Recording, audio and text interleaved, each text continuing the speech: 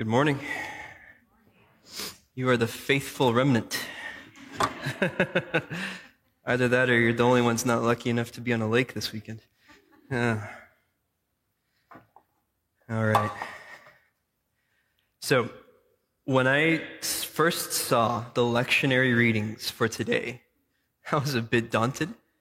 These verses, oof. Something about Satan falling like lightning, you know? Thankfully, my theological instincts kicked in, and I remembered that this is precisely what the lectionary, as a tool to help us encounter the Word of God, is meant to do. It's meant to jolt us. It's meant to present us with portions of Scripture that we would not naturally feel ourselves gravitating towards, to challenge us, to convict us. But in our case this morning, I think the lectionary is providing for us a word of consolation and comfort to God's wounded people. For it to do this, however, we must not stand over Scripture, expecting it to contort itself to what we want it to say. Instead, we must stand under Scripture, allowing it to challenge us, to change us, to show us where genuine hope and comfort can be found in the midst of a world that is constantly attempting to break us. This morning, I'd like for us to focus on our psalm. The Psalms have been the heartbeat of the church since the very beginning, offering to the body of Christ words that it often struggled to find for itself. When groanings have been too deep for words, the Psalms were there. They are a living set of prayers that are intended to weave themselves into our lives, channeling how we speak, how we think, and how our desires are transformed. This is why so much of our liturgy, I don't know if you've noticed this, including morning and evening prayer, are built upon the Psalms. If I say to you, this is a pop quiz, I am a professor, create in us clean hearts, O God, you would say, okay, sounds like some of you need to go to morning prayer. All right. And take not your Holy Spirit from us, or something along those lines. That's Psalm 51 and how the suffrages end in morning prayer. The Psalms and the liturgical environment into which they are incorporated are meant to be our safety net when the floor gives way beneath us. They are our words when all we have are tears, anger, brokenheartedness, and grief. They teach our hearts and they recalibrate our loves. Now, maybe you've heard this already before. There is, however, another dimension of the Psalms that I think is often forgotten, a dimension I'd like to make central for us now, and it's this. Every psalm is first and foremost a prayer of Christ on our behalf. Every psalm is first and foremost a prayer of Christ on our behalf. The Psalms are the words of our mediator who intercedes for us. Have you ever tried to pray the Psalms and got to one that says, God, I am really innocent, so help me? And felt that a little weird praying that? If you haven't felt weird praying that, I think you got to talk to Mother Amanda for a little bit after the service. Or maybe you've gotten to a particularly intense, imprecatory psalm about wishing one's enemies were destroyed, right? A little weird. The slight dissonance you may have felt is actually an indication that something rather more mysterious is going on. As you pray that psalm, Christ prays too. Dietrich Bonhoeffer, representing a long tradition in the church, puts it like this. Here's what he says. A psalm that we cannot utter as a prayer that makes us falter and horrifies us is a hint to us that here someone else is praying, not we. That the one who is here protesting his innocence, who is invoking God's judgment, who has come to such infinite depths of suffering, is none other than Jesus Christ himself. He it is who is praying here, and not only here, but in the whole Psalter. That's Bonhoeffer. That is the not so subtle shift I want to invite you into today, to see Christ as the one praying on our behalf in Psalm 30. Christ, right now, is praying Psalm 30 for our church at the right hand of the Father. There are some pretty substantial theological reasons why this is the case, And they have to do with the fact that we are united to Christ. United like a head is to its body. Scripture is filled with images for the church, the predominant one being that the church is a body whose head is Christ. Now, whatever you do to a body will be felt by its head, right? If you stub your toe, receptors send a signal through your nerves up to your brain where your pain is registered, right? I'm pretty sure that's what happens. I'm a doctor, but not that kind of doctor, right? In the same way, Scripture portrays our relationship to Christ to be so intimate that if something happens to us, it happens to Christ. Saul, Saul, why are you persecuting me? Asked Christ of Saul in Acts 9:4, even though it was the disciples who were being persecuted. Or again, in one of the most important verses for Christian ethics, Jesus says that anytime we care for the most vulnerable of the world, the least of these, the hungry, the immigrant, the cold, the thirsty, we render such service to him. Truly, I tell you, just as you did it to one of the least of these who are members of my family, you did it to me. Matthew 25:40. Even in our gospel reading for today, we see a strong connection between what is done to God's people and what is done to Jesus. Verse 16 says, whoever listens to you listens to me, and whoever rejects you rejects me, and whoever rejects me rejects the one who sent me. Even here we see an organic connection between A, Christ's body, the church, B, the head, Christ, and C, even the Father, the one who sent. Harm a member of the church, and the implications are huge. As an aside, I should mention that this is a very good reason for why we should be careful of one another. Passages like 1 Corinthians 12 and Romans 12 speak of how when one part of the body suffers, the whole body suffers, leading us to weep with those who weep. If one of us is hurt, we are all hurt. We are one body, a body that needs to take care of itself, especially when it has been wounded. Very often, the church, broadly speaking, acts like a body with a debilitating autoimmune disease, harming itself. So we are united to Christ, like a body is to a head. And that means that the head can speak for us. That's what we have in the Psalms. Our head is praying for us. But what does Christ pray for here in Psalm 30? Here's how I would put it. Christ prays the pattern of his life, a pattern that we follow. Christ prays the pattern of his life, a pattern that we follow. Psalm 30 is a psalm of death and resurrection, of being brought down to death and then being lifted up. That's where Christ has gone. As we will confess in our creed in just a moment, for our sake he was crucified under Pontius Pilate, he suffered death and was buried. On the third day he rose again.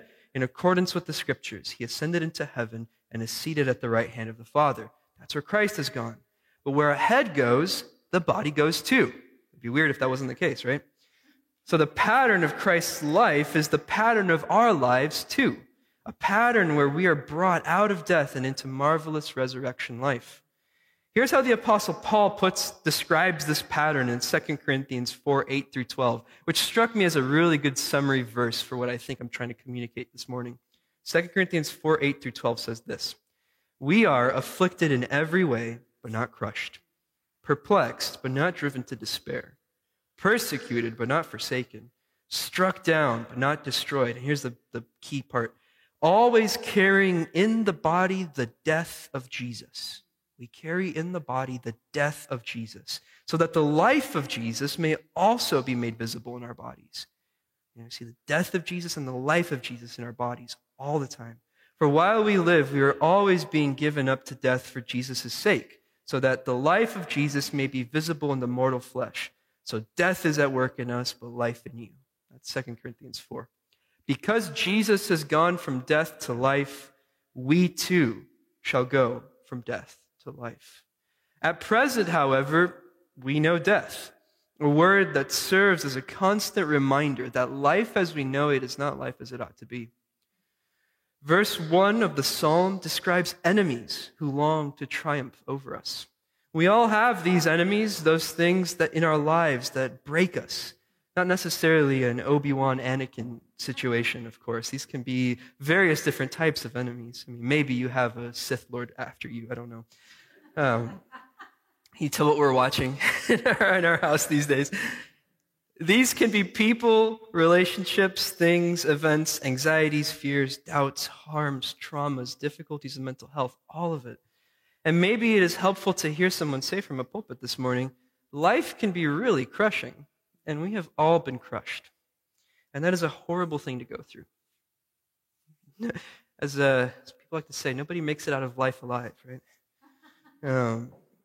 We are, something my, never mind, script. We are, as the gospel reading states, sent out like lambs in the midst of wolves. One of my favorite bands, the Avett Brothers, describes the brokenness of this life like this in their song, True Sadness. They say, I hate to say it, but the way it seems is that no one is fine. Take the time to peel a few layers and you will find true sadness.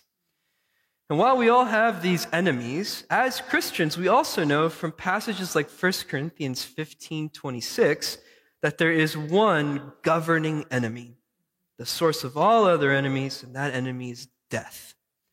It is the last enemy to be defeated. Though it includes the end of life, death, understood theologically, is a malady that encompasses the full range of corruption introduced to humanity as a consequence of sin. That's what we see in verse 3 of our psalm. We are in the conditions of death and need to be brought out of it. This is why Christ has entered death himself, to release us from our captivity to death. Right now, says verse 6, we weep. We weep and weep because we live in a world consumed by death. Our psalm gives further insight into this malady and the importance of acknowledging the true sorrow of this world. This is what verses 7 and 8 say. While I felt secure, I said, I shall never be disturbed. You, Lord, with your favor made me as strong as the mountains. Then you hid your face and I was filled with fear. There are some out there, Christians even, who really seem fine from the outside. They seem to have everything together, and sadness never seems to touch them. They feel, says our psalm, secure. And maybe that's true. It's not true of me. We don't all suffer in the same way, and that's okay. The danger here, however, is an attitude that because our lives is not as bad as others, we must have some special favor from God. This is a mentality that fosters a special kind of pride, a pride that ignores the brutality of this life, even if it is not being personally experienced. It forsakes compassion for comfort and avoids solidarity with the least of these. Yet Paul would have us never boast of anything except the cross of our Lord Jesus Christ, by which the world is crucified to us and we to the world. Galatians 6:14 says, if you are in the body of Christ, the way of the cross requires suffering with others. For we are united to the one who has been crucified for us. We partake in his suffering and we partake in one another's suffering. One body, right? It's felt by all. We have a special duty, therefore, not to feel secure when others cannot enjoy such a security. When we hear that many of our community have been hurt, we must hurt with them. Their hurt is our hurt because we are one body.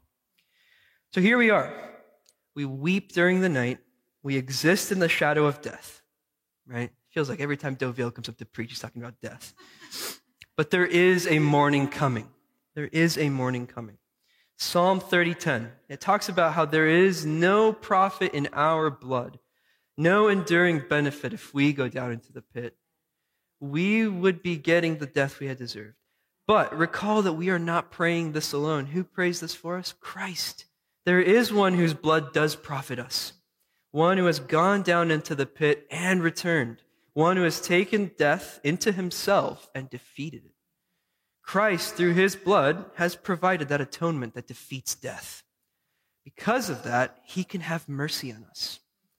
He can take our wailing and transform it into dancing, as verse 12 says. Because Christ has gone down into death and has come back victorious, because of his resurrection, we too know that death will not have the final word. So I got to get Augustine in here somehow, right? Otherwise Joel will be disappointed. This morning you have the rich privilege of 2 Augustine quotes in a row, all right? Buckle up, all right? So when Augustine preached a sermon on this psalm, he told his broken-hearted congregation that we weep only until that morning of resurrection gladness, looking to the joy which blossomed in advance in the early morning resurrection of our Lord. Then later he said, the things that are oppressing you pass away, and the one whom you hold out for will come. He will wipe away the sweat and dry your tears, and you will weep no longer. But for the present, we must groan amid our tribulation. So though there is no profit in our blood, there is endless profit in the blood of the one who is both God and human, the one who has defeated death, and his resurrection secures ours. And this makes a difference. If we are united to the one who has defeated death, we know that we too will rise up. You brought me up, O Lord, from the dead. You restored my life as I was going down to the grave. You restored me to health. Joy comes in the morning. You have put off my sackcloth or death and clothed me with joy. These are all in our psalm. Because Christ has gone from death to resurrection life, we will too. He paved the way for us to follow. But it is important to highlight here that the removal of death cannot be accomplished by anything that we do. No one can fix their own death, right? Death is not but a scratch or just a flesh wound, as Monty Python taught us, right? Is that a reference that people get anymore? I don't know. All right. Death no longer has a sting, but it is still a present reality, and its defeat occurs only when we are resurrected in the future. That is the morning of verse 6. But we also get a beautiful image of what that future relief looks like in Isaiah 66, our Old Testament reading. We're called into the future Jerusalem, where all of God's purposes are ultimately and permanently fulfilled. And in that place, we are consoled like an infant who nurses at his or her mother's breast. And the one who is nursing us here is God, who is described to us as our mother who loves to comfort us. All right, now theology and gender is like my thing. And it took me a lot of self-control for me not to say more about this in the sermon. If you want to know what I think about calling God mother, I'm happy to chat after the service, but I'm not going to get sidetracked with that now. For now, let's just note that Scripture does depict God as a mother, and that this is meant to be a source of comfort to us. So focus on the comfort. We can talk about the mother side later. God promises that there will be a day when our weeping will cease. And it is kind of like how the weeping of a child ceases when the child is comforted by his or her mother. That's what God is like to us. The fear will be replaced by protection. The famishment will be replaced by nourishment. The sadness will be replaced by joy. Death will be replaced by life. Now, there's a detail in the Isaiah text that is worth bringing to the fore, and that's verse 14. You shall see, and your heart shall rejoice. Your bodies shall flourish like the grass, which is not in the version that you have in your bulletin. That's the RSV. Our resurrection is a bodily resurrection, just like Christ's was. Notice that the Isaiah passage pinpoints our bodies as the thing that will flourish when we finally rejoice. This is key. When we suffer in this life, we suffer in a bodily way. The effects of trauma can reverberate throughout the entirety of one's body, often with ramifications that stretch long into the future. So when Isaiah is promising us a type of flourishing that extends even to the bodily effects of trauma, he is promising us a resurrection that is comprehensive. When we are resurrected, our wounds will be healed, whatever the form they have taken. Your bodies will flourish, even if they have carried decades of trauma and grief. You will be restored to health, says verse 2 of the psalm. And this health is not a temporary health that may come or go. I've just gotten over a cold, or I thought I was going to get over a cold when I was writing the sermon. But I have no guarantee that I'll never catch a cold again. And with a 3-year-old, it's highly unlikely. But the health that we will one day know is the kind of health that will endure forever. We will be perfect like Christ is perfect, the health of the head dispersing throughout all of the body. But maybe this is a little disappointing you're suffering now. And the restoration that we are promised belongs to a resurrection that, for the time being, is a bit out of reach. It's in the future. In fact, what I'm saying is that death will be our companion until we are raised again, and we can expect life to continue to be difficult. The corruption of sin will still taint our relationships, our endeavors, even our church. So what can we do? Just sit in apathetic dejection? Of course not.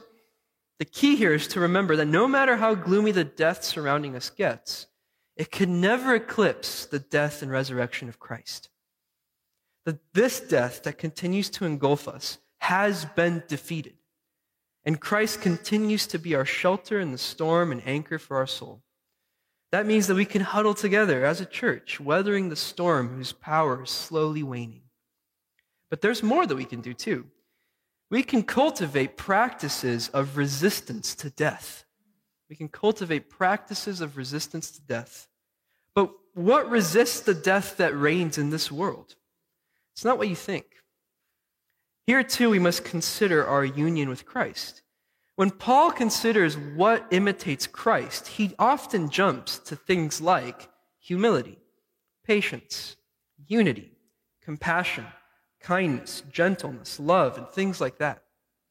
We resist death when we cultivate these things, testifying by these virtues that a day will come when we will no longer weep. When we give voice to the voiceless, we resist death. When we show extraordinary compassion, we resist death. When we listen well to one another, we resist death. When we turn away from power and pride to Christ's cruciform strength and weakness, we resist death. There's an irony here. Those who are weak resist death. But we shouldn't be mistaken to think that we can cultivate these things ourselves. As Galatians testified to us last week, these are fruits that blossom in virtue of the fact that we are united to the one who is already these things for us. So how can we resist death in this difficult season for our church? How can we heal together as God turns our wailing into dancing? How can we see the face of Christ in our church neighbor, weeping with them when they weep, caring for the broken? It seems to me that union with Christ requires no less of us than to do those things. And we can be sure that as we struggle in doing them, Christ will have been praying for us the entire time. Amen.